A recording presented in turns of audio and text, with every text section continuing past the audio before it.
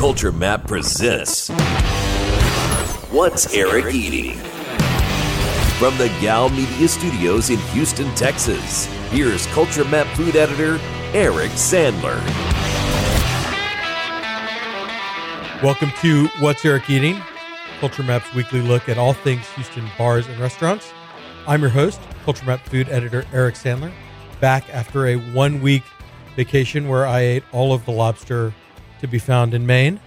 I have Mike Lim and Michael Lee from Tobiuo Sushi coming up in a little bit.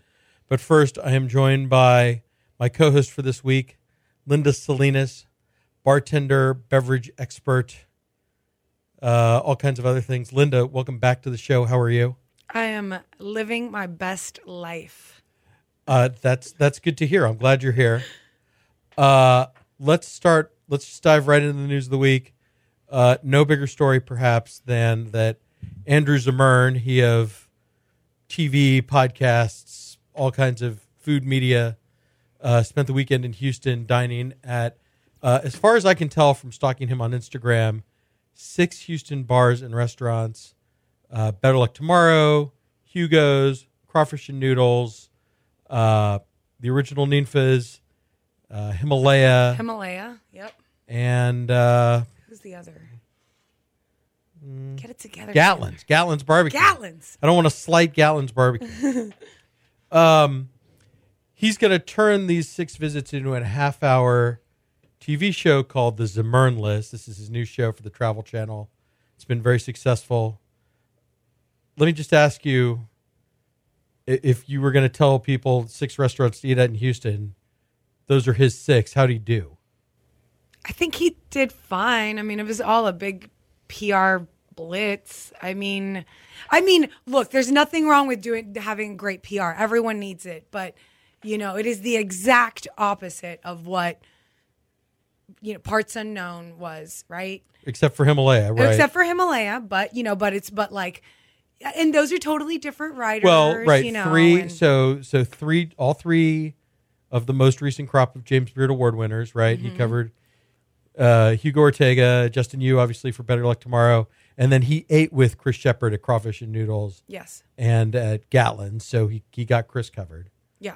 Let me just ask you, because I went to Himalaya last night and I talked to Kaiser for a little bit about this experience. And he's still kind of blown away when this kind of press attention comes his way, because he's like, we don't have PR. We don't have a marketing budget. We don't have art on the walls. He only took his desk out of the dining room a couple of years ago. Is it a little bit weird that Himalaya, of all of these, and Crawfish and Noodles have become? No, I do not think so. I mean, I don't know if you've ever been to Himalaya. Once or twice. But I'm talking about people that are listening. If you've ever been to Himalaya, it's really about the hospitality that you get or the lack of in little India or Chinatown or anything like right. that. It's like you're going to be blown away, with like an overwhelming, like, here, let me walk you through it. And that's what Kaiser's really good at, or the other hand is, get out of here. Here's the menu and good luck. Yeah. Get out of here. Well, no, they'll take your money. They'll take your money. They'll always take your money, but they may not offer a lot of guidance. Yeah. But let's be very clear. Kaiser's really good at taking care of people in his dining room. I don't know how many times we've been there with just 3 of us or 12 of us. He's good at spotting, like, hey, let me take really good care of you. So yeah, and he doesn't have PR, but he does take excellent care of all of the media members that dine with him. That's right. And he is very proactive about reaching out to people. I can count on more than one hand on the number of times I've gotten a text message or a message on Facebook that's like, hey, come in and eat tonight. I am making the chicken fried steak or whatever it is. Or crawfish masala or whatever it is. Yeah. Yeah. And I don't always say yes to that. Like sometimes I have plans. Yeah. But sometimes I get that message and I think to myself, it's been a while since I've been to Himalaya. It's time to go to Himalaya. So that keeps Himalaya kind of in the mix. Absolutely. Which leads to this national attention. And for crawfish and noodles, it's kind of the same. Crawfish, I don't have the same relationship with the crawfish and noodles folks, but they have leveraged their relationships very well to be put in a position to be included in things like this. Obviously featured in David Chang's Ugly Delicious episode. They're just too big damn news for them. expensive. $11.99 a pound. Get out of here. Right, we were crushing crawfish at Saigon House for about $8 a pound. Yeah, $8.99. Which they made me really mad a couple weeks ago. But me. The bloom is off. No. Keep moving. I'm not going to ask you about it. We're not talking about it. The bloom. But again, this kind of enshrines them as there's a lot of places to eat Vietnamese crawfish in Chinatown, and crawfish and noodles over Wild Cajun, over LA crawfish, over any of the other ones that I could name, has emerged as the representative of this movement. Yeah. I mean, so what really kind of is driving me crazy now is that y'all, crawfish season is over. Yes. It's over. Yeah, generally I think of it like what? Like okay. In a maximum way, Christmas to June 1st. More practically for me, like when I want to eat crawfish is about the beginning of Lent until about the beginning of May. Like my birthday is May 9th. That's it. That's probably about the last time I'm eating crawfish. No, I mean like so to still be eating crawfish in July is too late. No, it's too late. Move on to crab. Yeah. No. Crab. It's crab season. It's anything else. Do not eat crawfish, But I do think this will be a fun half hour of television. I did for an article on Culture Map. I talked to a couple of people. I traded a couple text messages with Justin Yu. Yeah. Traded a couple emails with Jonathan Horowitz, who's the CEO of the company that owned Ninfas. Yeah. Talked to Kaiser. All three of them were very impressed by how prepared Andrew Zimmern was. Yeah. He had specific questions about the dishes he was eating. Yeah. How they were prepared. I really hope that they give him that cabrito flautas business. It is the best damn thing at Ninfas. They gave him octopus. Okay, that's pretty and good. They gave him a whole fish, and of course they gave him fajitas. I will tell you, I had lamb barbacoa tacos there that kind of blew me away. No, you need to stop playing. You need to stop playing, and you need to get on this cabrito flautas with birria. So birria is like this, kind of like this thick, beautiful, like rich brothy soup, and you see it in Mexico City, like served like as a little like side soup, but it's like big, rich, and fatty, and then it comes with these flautas, and it's so good. But anyways, you need to get that. Anyways, and I will just say, I like that he chose Gatlin's because I do feel like it's a little bit underrated, even though it's a Texas Monthly Top 50 barbecue joint. I feel like it's a little older. It's been just maybe in my mind, maybe a little bit overshadowed by some of the new places. Yeah, I'm not really into barbecue, so okay. Don't ask me. But I do like what Greg is doing, and I do like what Chef Michelle is doing over there, and so it'll be interesting to see how they do with that. All right, let us move on. We have to talk about a closing because, closings are newsworthy, and we're talking about especially when it's a place that's been around for as long as the Queen Vic Pub and Kitchen has. Its 8-year run comes to an end July 15th. That's crazy. Yeah. I mean, I think of the Queen Vic as kind of one of the first places in terms of a restaurant to kind of jump on craft beer and to kind of jump on craft cocktails. I mean, yeah, absolutely. I mean, I remember when they opened, it was just a year or two after Anvil opened. That's right. Yeah, because 2010 so Anvil opened in 2009. Yeah. And so I remember going by there with my snobby nose over there being like, well, how are they making these drinks over here? I mean, obviously things have changed a lot in the city, but they've, I've had great cocktails there. They've always had a pretty good program. The execution's always been a little. Yeah, the execution should be just a little bit hit or miss, but I do think it's worth. thinking back to how surprising the Queen Vic was, because up until then, Rick and Shiva Derviglio, who owned that, had only had the little Oporto in Greenway Plaza. Yeah.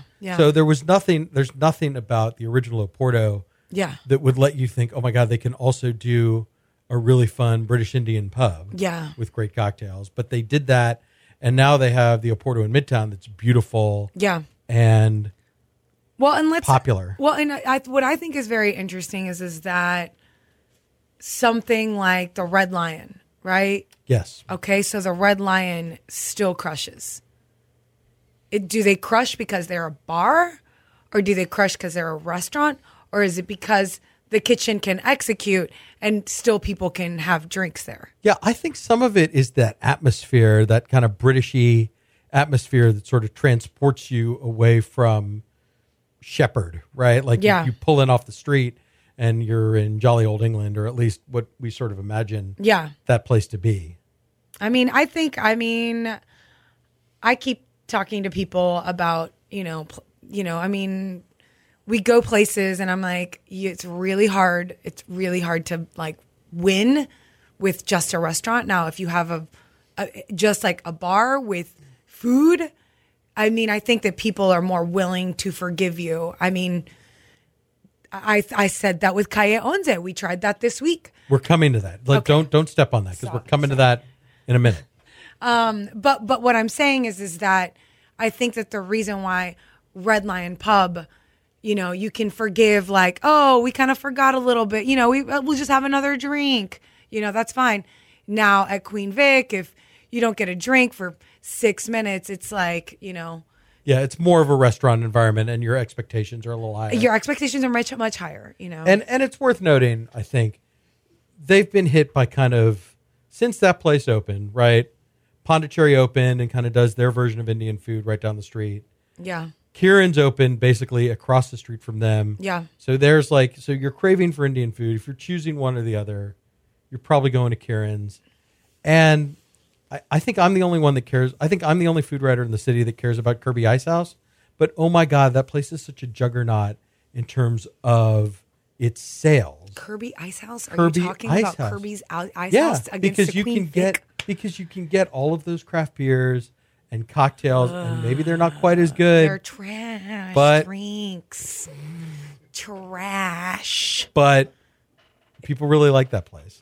And believe me, I go there. I think and it poached their. I so crush I think it hurt beers their happy there, hour. but I wouldn't give my dog drinks at that place. But I would crush some delicious beers because I don't know who the beer buyer does really well. Like it's just a really like great craft breweries.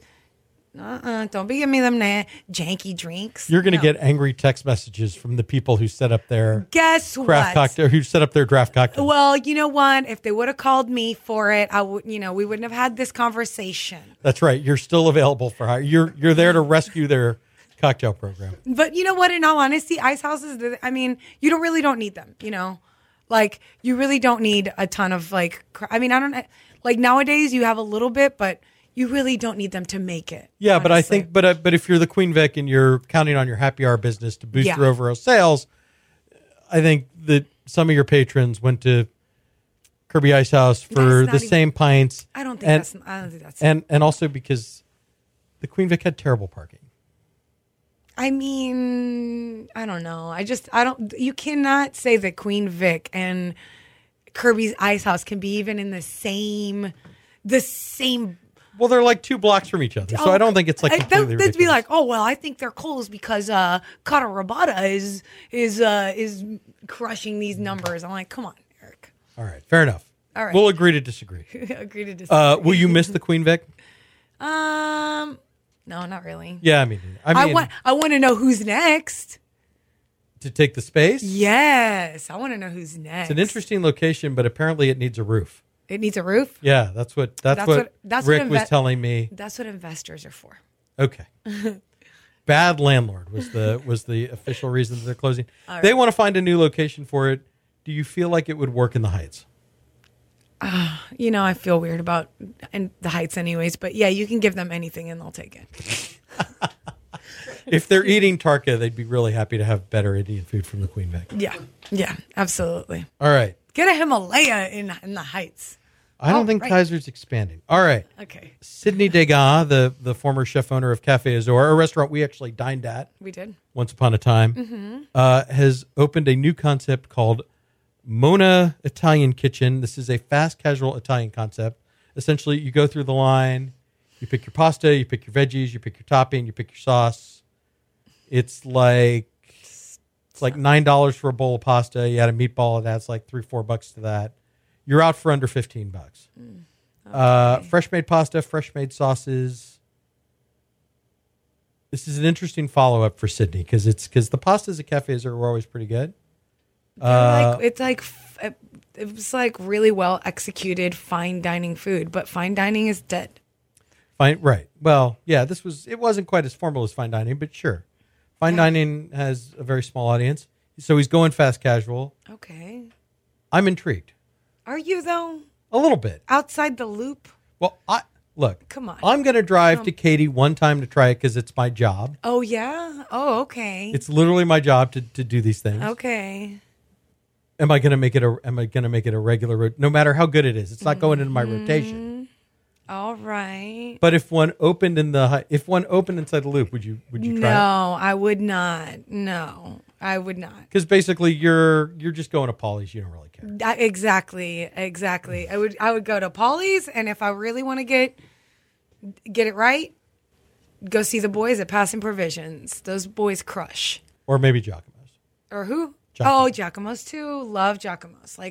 And you know what? I just don't I think inside the loop, I'm sorry.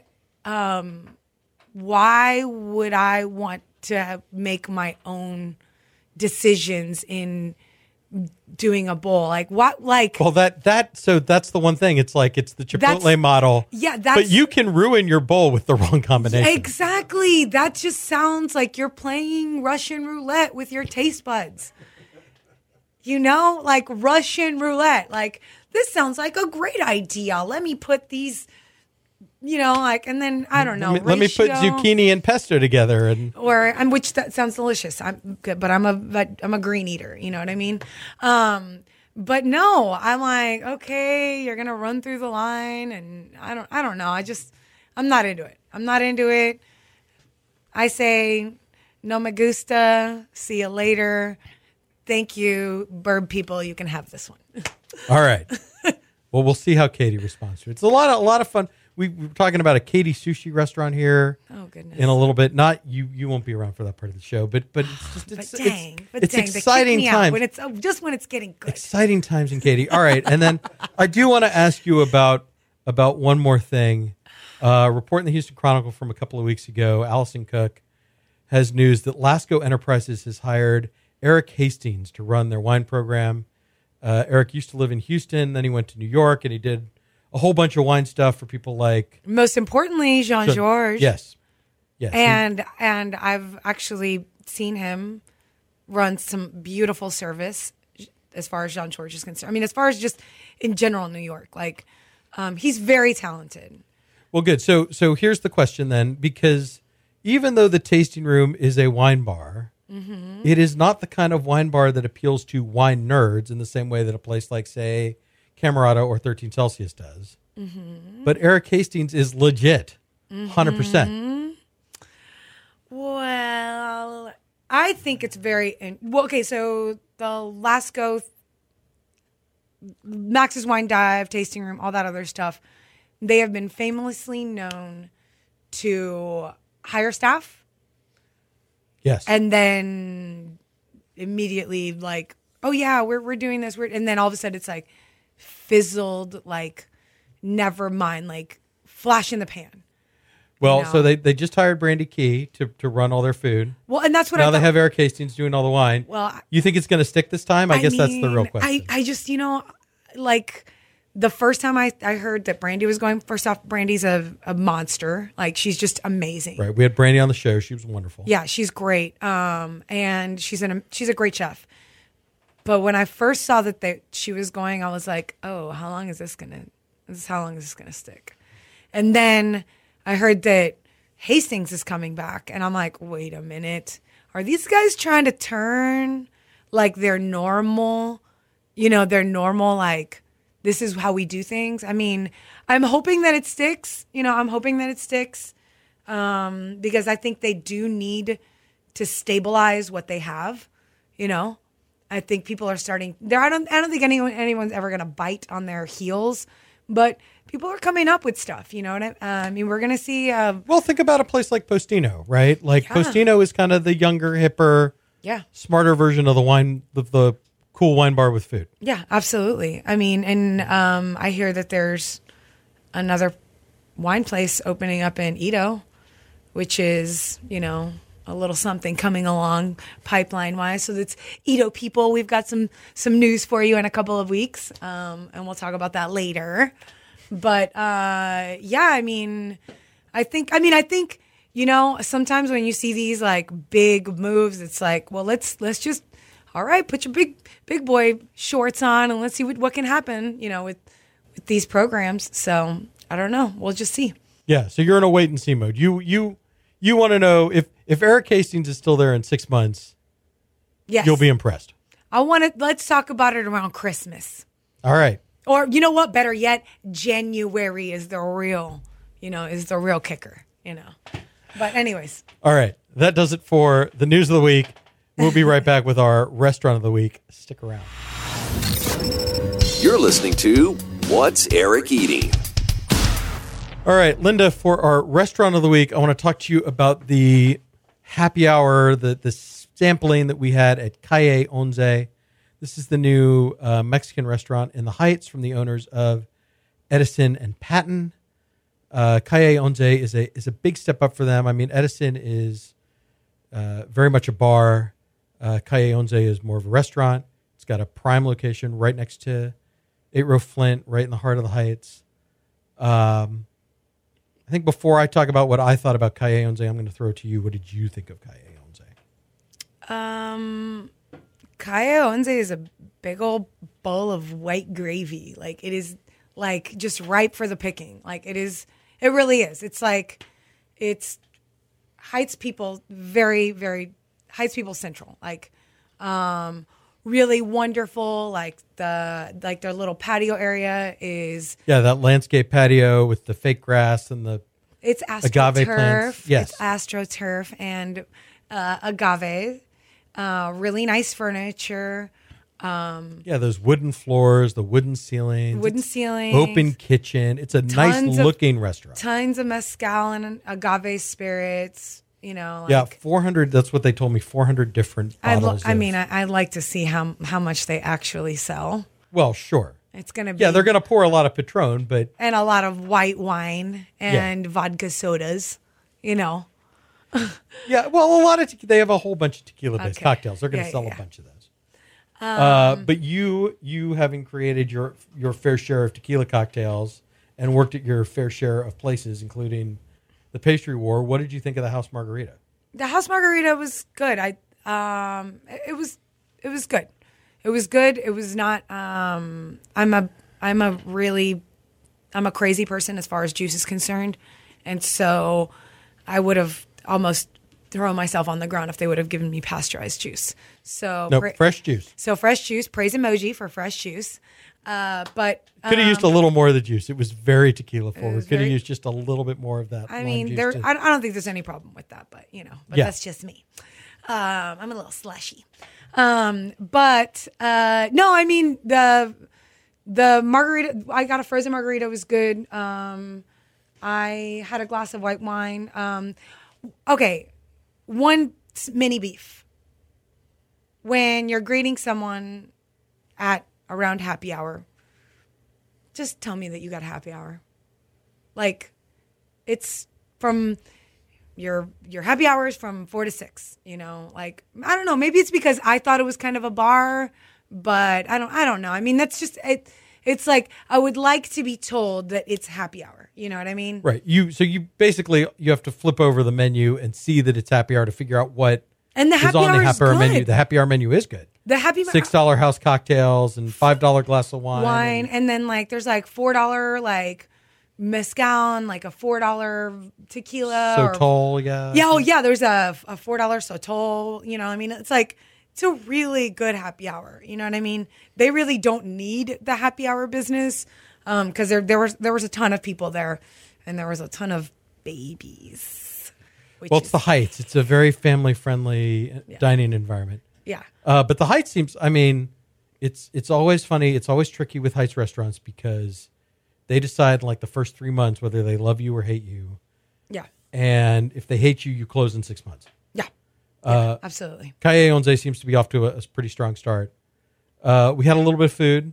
Yes. Chips and salsa. Salsa is good. Warm, nicely spicy. Yep. Chips good. Guacamole. Tasted like guacamole. Yep. Delicious. And $5. So not the biggest portion of guacamole in the world, but I don't like paying $8 for guacamole. Yeah, whatever. But now, quesadillas. Quesadillas with the house-made tortillas. Those quesadillas were what's up. Those tortillas were really nice. The cheese was wonderful. Like everything was really like these. What were these tacos al carbone that you ordered? Yeah, on those big fluffy house-made flour tortillas. I thought they were. The beef was a little chewy, but the flavor was good. I mean, just in general, it was good. I will have to say the only reason I even heard about it was I had some people that live in the Heights that were like, "Man, I can't believe those guys open so late in the day." And I was like, "What time is that?" And he's like, "Well, we live in the Heights. You have to be open by 10 or 11." And I was like, "What? 10 or 11?" He's like, "Yeah. We've got kids. We got to start drinking early to get these kids to bed." And I'm like, "Oh, yeah." That's so they're interesting. not. So they're not doing lunch yet. They're talking about it, and they're not doing brunch yet, which they will do. I was like, they just got to. Our friend Charles Bishop is kind of helping them get that place off the ground. Yeah.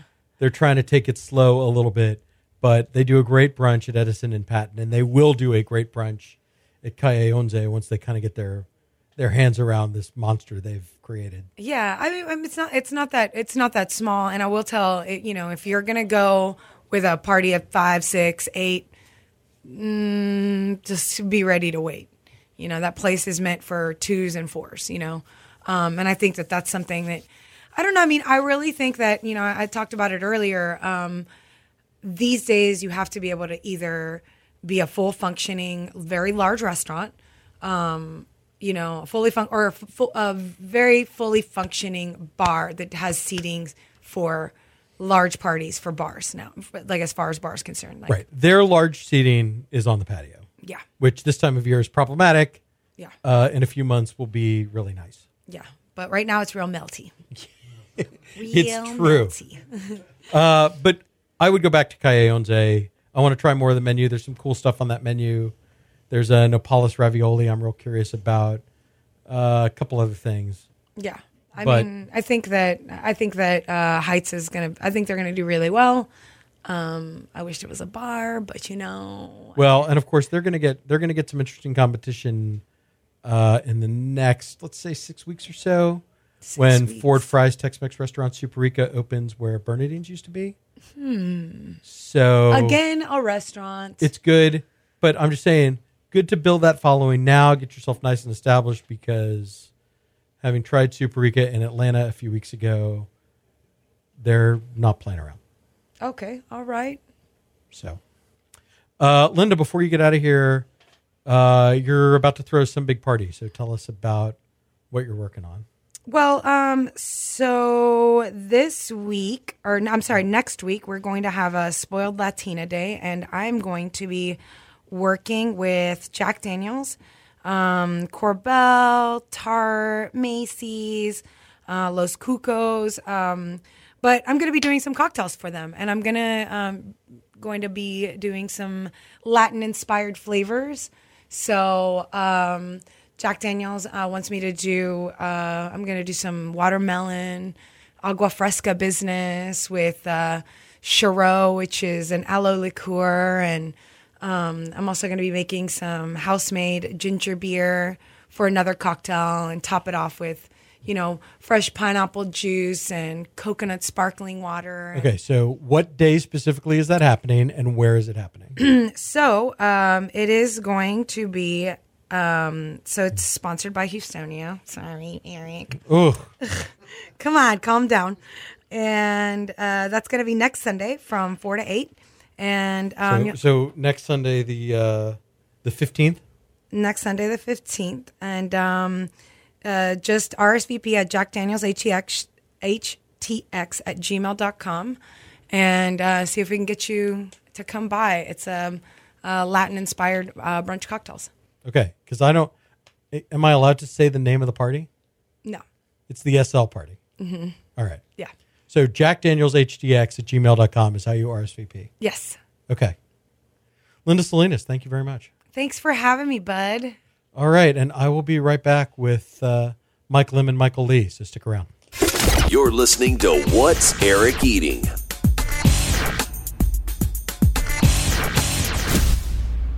Our interview this week is brought to you by Eighth Wonder Brewery, one of my favorite local breweries, conveniently located in East Downtown. It's been really fun to watch Eighth Wonder evolve from its sort of humble beginnings in a little corner of a warehouse to now a gigantic warehouse, the huge backyard that they call Wonder World, where you can go before sports games, especially with soccer season and baseball season heating up. Eighth Wonder's brewery is conveniently located within walking distance. You might see my colleague Fred Fowler walking around there. I know it's a favorite spot of his. And there's always something new to try at Eighth Wonder. Like they just released their Procrastinator Session IPA, the official beer of doing nothing. They're going to have their hip hop series rolling out here in the next little bit. And, you can always count on an Eighth Wonder beer to be refreshing, delicious, and fresh because it's made right here locally all the time. So thank you to Eighth Wonder. And here's our interview of the week. I'm joined this week by Mike Lim, the chef of Tobiuo, a new sushi restaurant in Katy, and one of the managers, Michael Lee. Mike, I'm going to start with you so the people can hear your voice. Welcome to the show. Thanks for coming. How are you? I'm good. How are you guys doing? I'm good. Michael, welcome to the show. How are you? I'm wonderful. Thank you. Mike, I always like to start at the beginning in these interviews. And so just can you tell me a little bit about how you how did you become involved in the restaurant business? How did you develop an interest in sushi? So I was growing up in the restaurant when I was in Korea, and my parents were chef and we owned the restaurant. So it's just, we start with the family business. So it's how to get into the restaurant business. And then how did you develop an interest in sushi specifically? So when I came to the United States, my uncle is a sushi chef, and I was working there for as a waiter. And I saw his passion, and that's what I want to do in my life. So I just... And so you worked at a bunch of different sushi restaurants in San Francisco, and eventually you made your way to Morimoto. Mm-hmm. He's obviously one of the most famous sushi chefs in the world. What did you learn at that experience? What was that like for you? Before I had a chance to work in Morimoto, I was an executive chef, and just giving out all the things to become going to work in Morimoto, be more professional. There was a lot of professional chef working there, so I learned a lot. Of course, the skills and more Japanese cuisine, and I polish up my professionalism as a chef. And then eventually you made your way to Roka Accor, which is what brought you to Houston. Mm-hmm. How long did you work for Roka Accor? Roka Accor for 5 years. So we started with us opening in San Francisco, and I got promoted as corporate chef after a year. So I started traveling Chicago, Arizona, and I had a chance to open the Houston location. How much did you know about Houston when they told you they were sending you to Texas to open a restaurant there? I was a little scared. I saw some movies that I'm kind of scared. I knew it was really hot, But it was a good opportunity for me to try out the location, and it was great. Yeah. So what was the biggest surprise about Houston for you when you moved here? Weather. You guys, the barbecue is great in Texas. Yeah. Yes, and I was living in a big city, San Francisco for 20 years. So coming here is like I learned a little bit about relax, think about my life a little bit. Not like bigger city that always thinking about surviving and all the traffics that I have to deal with. So because you decided to leave Roca Core, right? So what prompted you to make that decision? Why did you decide the time was right to leave Roca? One of the reasons was my girlfriend. I met my girlfriend in Houston when I was opening the local core, and we have to take a next step, and we're probably going to get married next year. We're planning to. But that was a big reason. And Lee, our general manager, reached out, and he have a new project going on.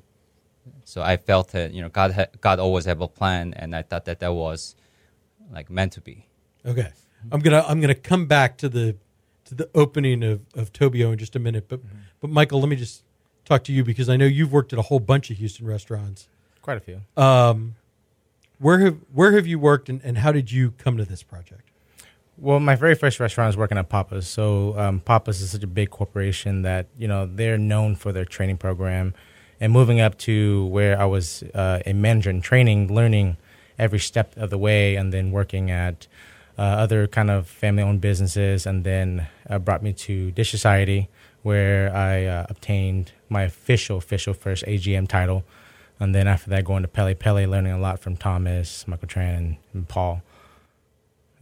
And then you also worked at Roca Core. I did work at Roca, yeah. So after Pele, I stepped down and to kind of learn a little bit more about my management style, and accepted a server position at Roca Core, and where I met Lee and I met Chef Mike, and then I worked with Lee until he told me there's a new project as well. And working with Lee, I learned a lot. Two different styles of management, but then we learned to work together to make things happen. So then whenever he brought us over to Tobiuo, then he told me Chef Mike was coming. I was like, I'm signing away. All right. So Mike, let me just ask you, how did you get sold that a sushi restaurant in Katy, Texas was the right next move for you?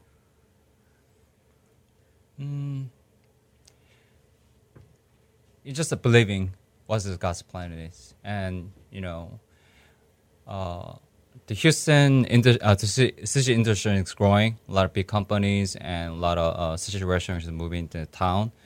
And I believe I just want to be like big in something in Houston. And Michael, I mean, you guys have been open since May. What's it been like kind of getting this restaurant off the ground? Challenging.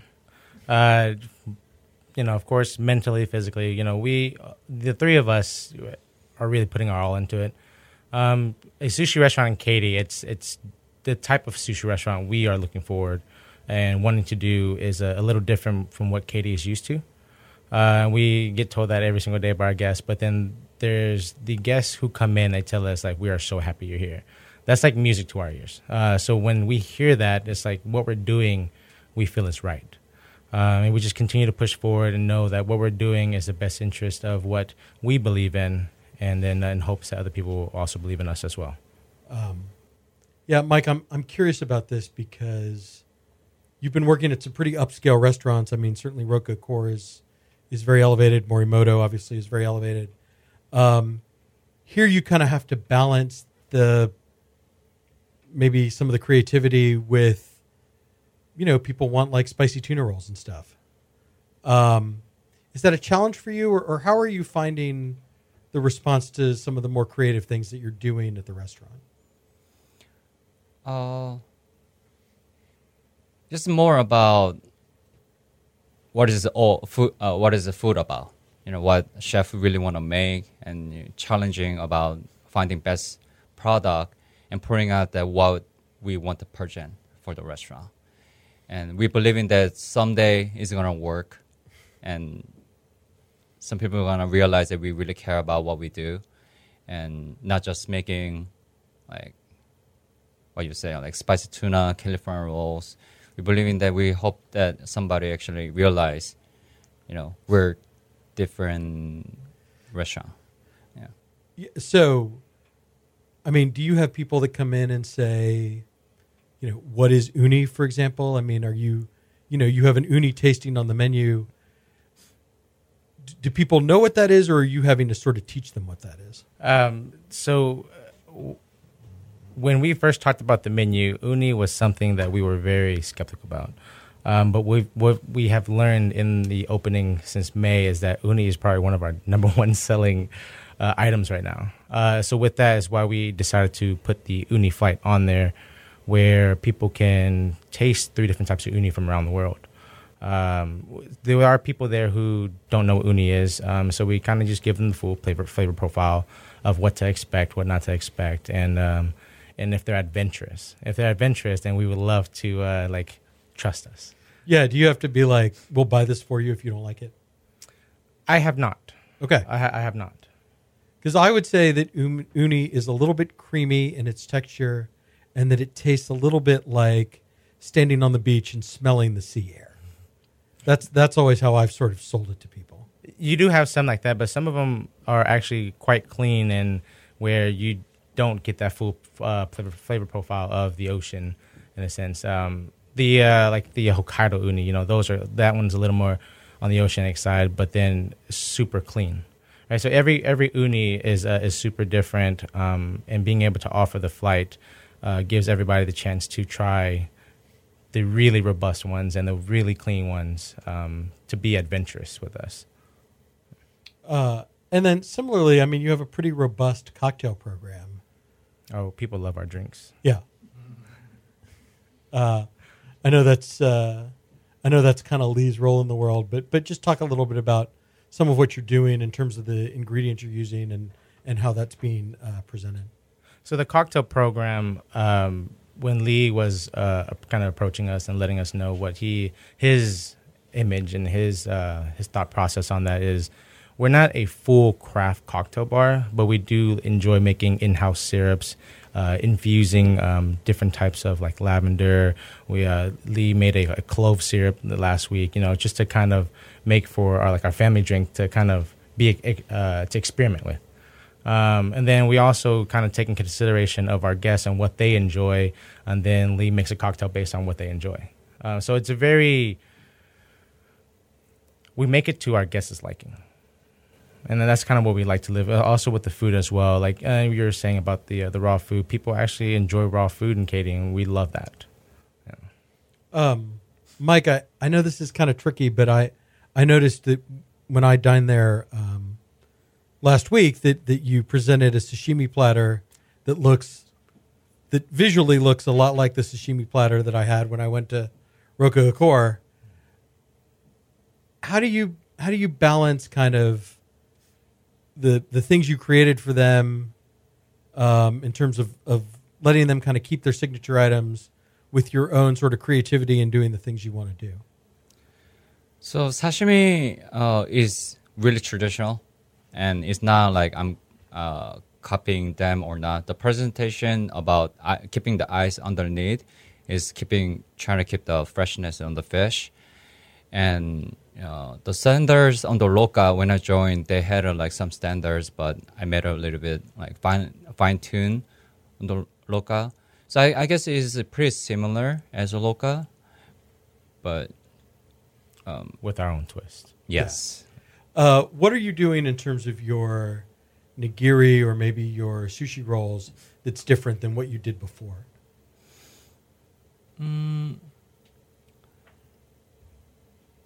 Maki is sometimes I feel like we didn't have a creativity in big corporation companies, and right now we're just tasting every day. We're trying to make a new menus and trying out like different ingredients with the nigiris and find out the best products. And I feel like I had a time to hands on more about the food.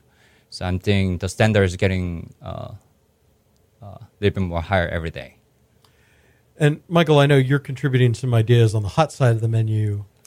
I had a soft shell crab bao that apparently is your creation.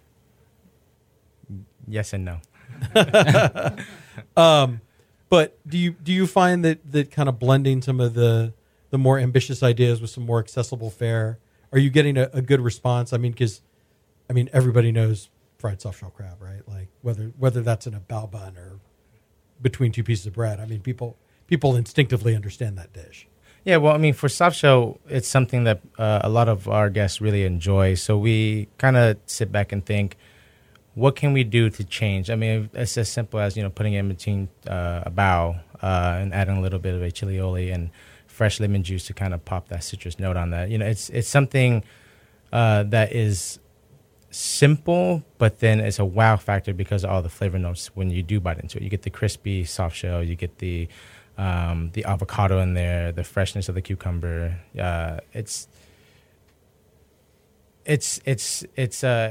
We've gotten a lot of good feedback from that. The soft shell bao has actually been selling quite a bit, and really excited to see that. Very happy to see that. Right. You're also selling Japanese beef. Yes, we are selling Japanese Wagyu as well. Do people kind of does their jaw drop when they hear what that costs, or are they buying it? It's a bit of both. We do have people in there that do buy it. They understand what Wagyu is, and for the people who don't know what Japanese Wagyu is really about, is when we explain it to them, their jaws do drop about the pricing, but when they try it, they say it was well worth it. And then, Mike, I know you have a pretty ambitious idea for something called the fish box that's going to be kind of an evolution of the omakase concept. Could you kind of explain what that is and what people can expect from it? Oh no, chef, it's your dish, so you're gonna have to take this one. Okay, so we're getting the fish box from the Tsukiji market in Japan twice a week, Tuesday and Friday, and we don't know what's inside the fish box. So we just open up what we're going to do with it. Making sashimi and nigiri and aging the fish for a couple days and make a cold dish or the hot dish. So there's a lot of things that we do on experiment, a lot of things, and coming out, thinking about coming out next dish and others. So we should explain that Tsukiji is the fish market, the very famous fish market in Tokyo. Yes. So this is the freshest, best quality fish that's being flown in from overseas. Yes. And how many people is this tasting sort of designed for? Is it like, do you need 4 people or 2 people or? It's minimum 6 people. Okay. So because there's I think the 6 to yes. Yeah, because there's a lot of fish in the fish. Yes. So we want to make sure that it's the people whoever do sign up for the fish box, it's worth the value. Because when we have a fish box special, there's so much fish in it, and when they pay for the pricing of it, we rather kind of do the costing for 6 people instead of just making 2 people pay for the fish box. There's so many different fish in it, and it's so random that we don't know what's in it till we receive it. So chef kind of thought that doing a set pricing on that to where it would be enjoyable for 6 people. So do we know, have you figured out what the pricing, I know because you're still rolling this out, but do we know what the pricing is going to be? The pricing we set is $125 per person. Okay. A split, so that's going to be $125 per person. We're doing, we want to do a minimum to maximum 6 people. If we do any over 6 people, then the experience is not there. At the end of the day, we are still about the experience. And when chef has 6 people to enjoy the fish box special, his attention, he wants to make sure that you have his full attention. So with 6 people is the comfortable number that chef is at right now. Right. And I should say, you'll sit at the sushi counter and you'll get to watch chef prepare all the various dishes right in front of you. And I will say, Tobiuo has the fish cases integrated into the counter, so you're not looking over the fish cases. It's a little bit in that one design element. It's a little bit like what MF Sushi has done.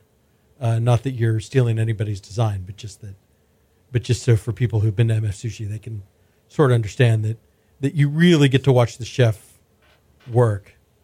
Chef, let me just ask you. I mean, it kind of puts you on stage. Do you feel like a performer when you're working? I mean, are you conscious of the fact that people are watching every knife cut? I'm sure that I'm not nervous when I'm on the stage on the sushi bar, not like this in the radio station. Yes, I think Kimberly came in once. I try to enjoy with the guests. This is all about. Yeah, just making good food for them and enjoy interact with the guests. And I think, I'm really comfortable in the sushi bar. So chef, whenever he's behind the sushi bar and he's doing a sushi omakase, or it may be the fish box special, he standing behind there, he understands that he's on show at all times. So he tries to hold a very professional kind of attitude, but at the same time, is when he's taking care of somebody, he knows how to relax and really enjoy his time with them. So Michael, let me just ask you then. I mean, you guys are really only a couple of months into this, but do you have some goals for where you'd like to be kind of 6 months to a year from now? I mean, best sushi restaurant in Katy seems like kind of a low bar. So what are your goals professionally? So, it's funny you bring up that phrase, because for us, our very first month, we had someone say that Houston's next best sushi restaurant is in Katy, and that's something that we still hold dear to our heart now. Our goal was 6 months to a year from now is of course to become the best sushi restaurant in Katy, but then not just Katy. We want to become like a destination point for Houston, for people who are coming from out of town. We currently do have people making a reservation now coming from Houston. We had a couple come in Saturday that lives downtown, but they heard about our omakase and they wanted to experience it themselves. So we have people coming from Houston to see us as a destination spot to try our sushi omakase. Mike, for you, chef, what should people know about Tobiuo when they come for the first time? What's the one thing they should keep in mind? It's in the shopping mall, and that they cannot find our restaurant that easy because the tray is blocking right in front of the restaurant. But we want to guests to feel it. We really care about the customers, and we try our best to make them happy, and that's why we are here for. Michael, what about you? What's the one thing that people should know about the restaurant? That every time they come in, food will always be consistent or better with the different styles that chefs trying to incorporate, but then the experience will always be different. Every time they come in, they will have a wonderful experience to where every single time they're like, it's a new experience every time. No matter how many times you've come, they've enjoyed it every single time, but they experience something new to make them want to come back. All right. Well, I always like to wrap these interviews up with something I call the lightning round. 5 fun, easy questions, 5 short answers. Just say the first thing that comes to mind. Chef, I'm going to start with you. What's your favorite ingredient to cook with? Anything living in the ocean. Michael, how about you? What's your favorite ingredient? As of right now, yuzu. I like messing with yuzu. Mike, what's the first band or singer you ever saw in concert? Wow. I think it was a Jay-Z and Beyonce concert. That's a good answer. Michael, how about you? Does a choir concert in high school count? Absolutely not. To be honest with you, I've never been to a concert or see anybody live. All right, we're going to work on that. All right. Take me out. Michael, what is your fast food guilty pleasure that comes from a restaurant with a drive-thru? Chicken nuggets. Mike, what about you? Have you been indoctrinated into Whataburger yet? Now that you're a Texan, Whataburger is great. Sometimes we work like 16 hours a day, and then we just like, I don't want to cook at home, so just grab It's good. I don't know if either one of you are sports fans, but who's your favorite Houston athlete? Well, for me, I mean, this is kind of, just everybody, but like I would say J.J. Watt right now. Okay. Just because of what he stands for and what he does outside of just playing sports. And then, gentlemen, where's your favorite place to get a taco? At home. That's a terrible answer. I didn't have time to explore in the Houston yet. So anything you guys have recommended, I would like to try. All right. What's your favorite taco place? Nobody's ever asked me that before. I wind up at Tierra Caliente in Montrose probably more often than anywhere else. But if I'm feeling really ambitious, I like to go to El Ultimo on Long Point. I think their tacos are really good. That's where me and Chef will go then. Hiya. Michael, give us the website and the social media and all that stuff for Tobiuo. How can people find you? For our website, it's tobiuosushibar.com, Tobiuo sushibar.com. You can find us on Instagram, Twitter, at Tobiuo Sushi Bar. Gentlemen, thank you very much. Thanks for coming out today. Thank you, Eric. Thank you. You can follow me on Twitter at eSandler, on Instagram at Eric Sandler. Keep it locked on culturemap.com for all the latest bar and restaurant news. Thanks so much for listening. I'll be back next week.